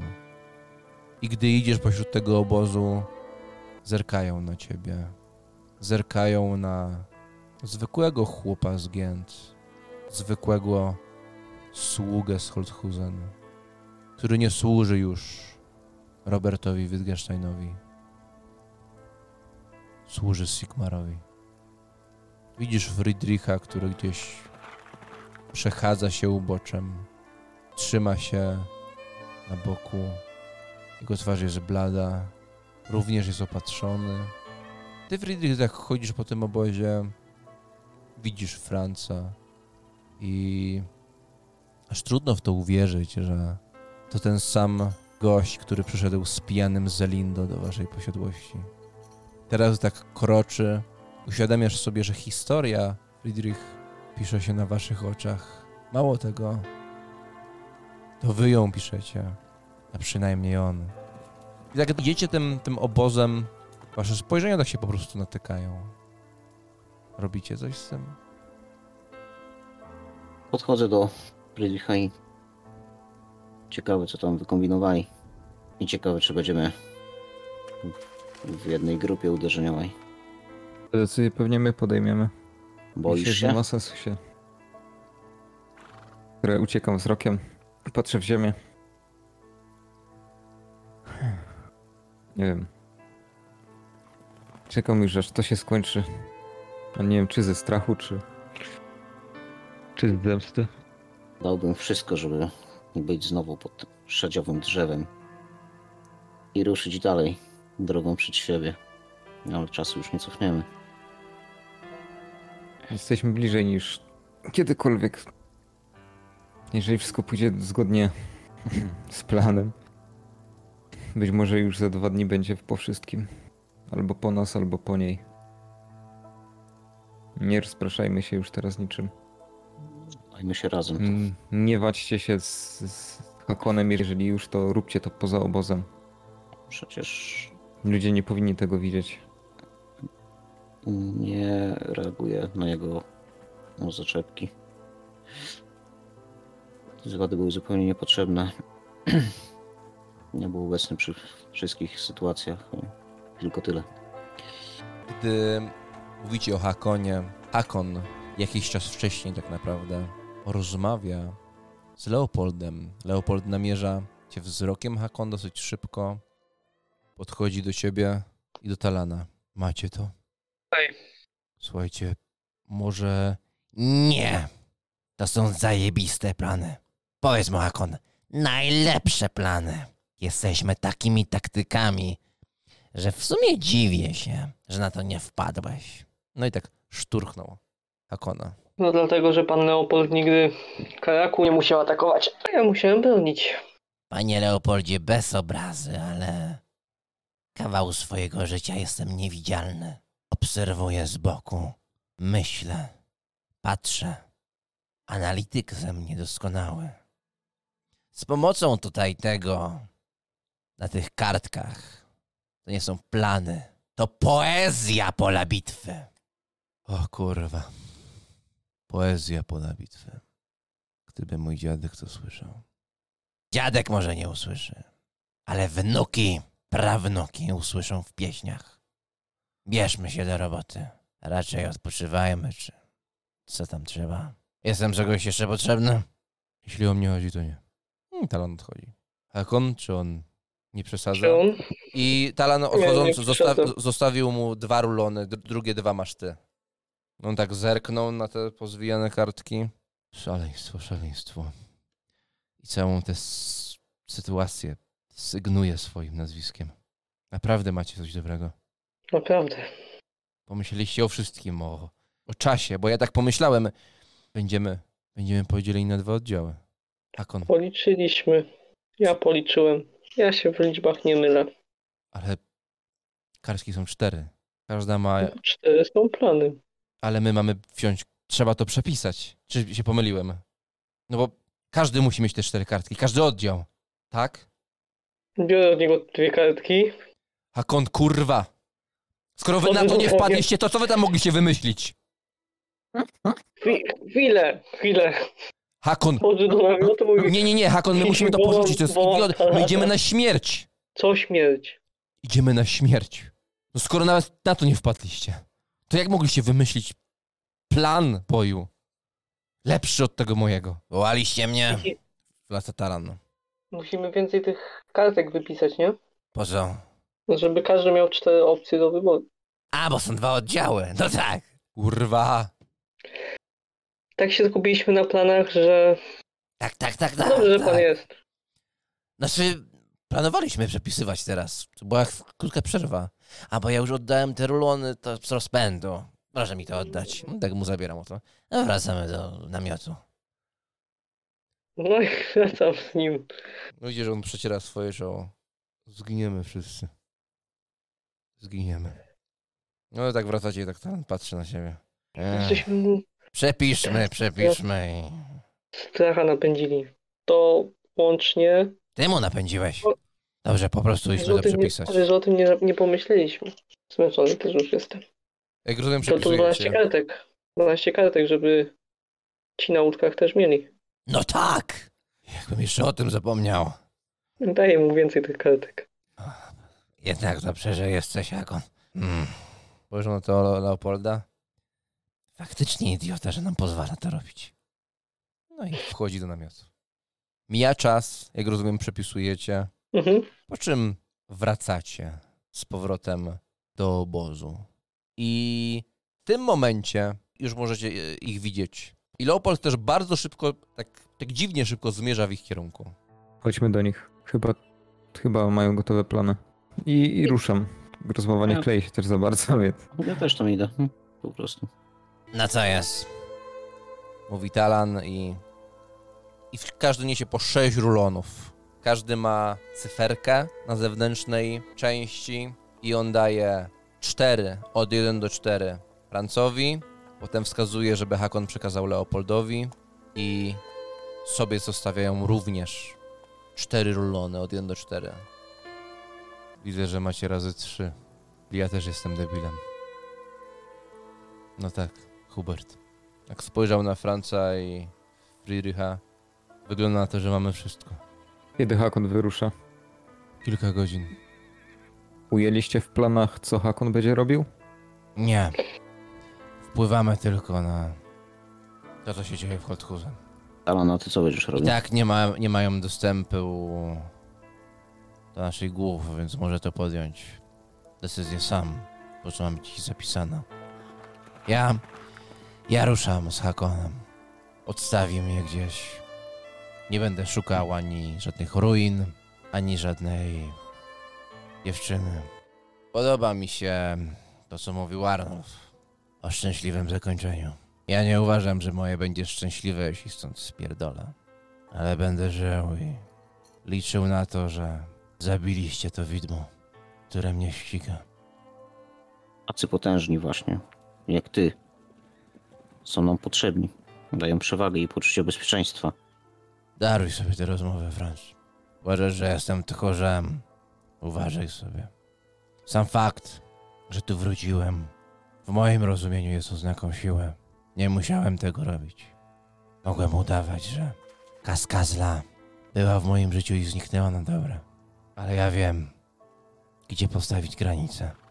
I tę granicę przekraczamy ją, zbliżając się do Holthusen i walcząc. Ja tam nie idę. Ona pochłonie ten świat, jeżeli jej nie zatrzymamy. Pochłonie go całego. I moje gnomie kciuki będę trzymał za to, żeby wam się udało. Nie próbuj, Franz. Wiem, co robię. Nie musi ci się to podobać. Szanuję twoją decyzję i nie powiem, chciałbym mieć taką pomoc w twojej postaci i z twoimi zdolnościami. Jedni są tutaj od lat, inni od tygodni.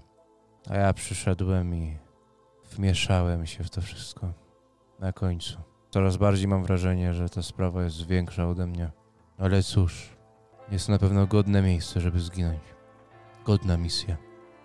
Nie idziemy tam na śmierć, idziemy tam, żeby wygrać. I tej wersji się trzymajmy. Gdybyś zmienił zdanie, Talan, nie mów nikomu. Niech dla Kaskazli to też będzie zaskoczenie. Nie odpowiedział. I powodzenia. Wam również. No to co? Jak się rozejdziemy, to spotykamy się w samym środku Holthusen. Leopold skinął głową. Talan uśmiechnął się i pokręcił głową. Hakon, kiwasz? Nie wiem, patrzę na nich takim wzrokiem w sumie bez wyrazu. Starałem się być taki kamienna twarz po prostu. Starałem się nie przebywać w ich towarzystwie, tylko odpoczywać gdzieś. Bo wiem, że mnie długi kolejny dzień będzie czekać. Powodzenia, Hakon. Może różnimy się w wielu kwestiach, ale w tej najważniejszej mam nadzieję, że jesteśmy po tej samej stronie. Ja mam nadzieję, że oboje umrzecie. Najlepiej razem z nią. No, odwracam się na to bez słowa i odchodzę. No, nie chcę tutaj eskalować znowu niczego. Śmierć. Tego życzył wam Hakon Undonson po współpracy z wami. I tak w świecie, w którym ciężko jest znaleźć to, o co można walczyć, skoro nawet najbliżsi wbijają was sztylety. I tak w tym świecie niebezpiecznych przygód bierzecie się do działań i robicie to, co trzeba robić. Obozowicze zwijają się o określonej godzinie.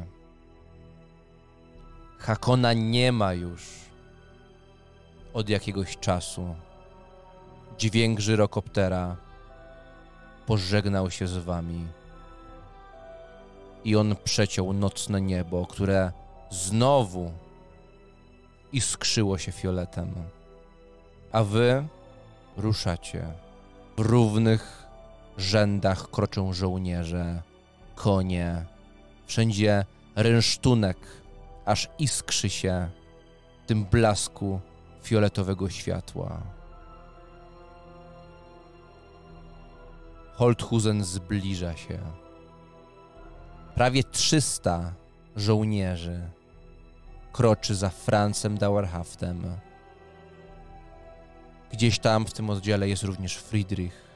Pamiętacie czas, gdy opuściliście to miasto w popłochu? Uciekaliście portem. Tam na łódce spotkaliście Oddona.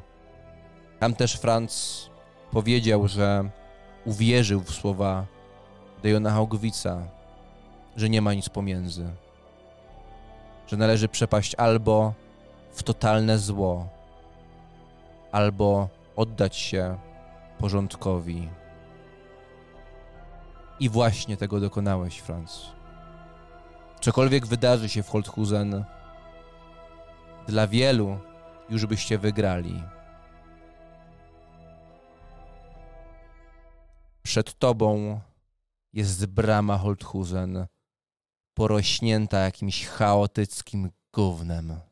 Za tobą są żołnierze gotowi oddać życie za waszą sprawę. Nadszedł czas odwetu. Nadszedł czas porządku. I gdy rozlega się róg, wiecie, że nadszedł wasz czas. Ciąg dalszy nastąpi.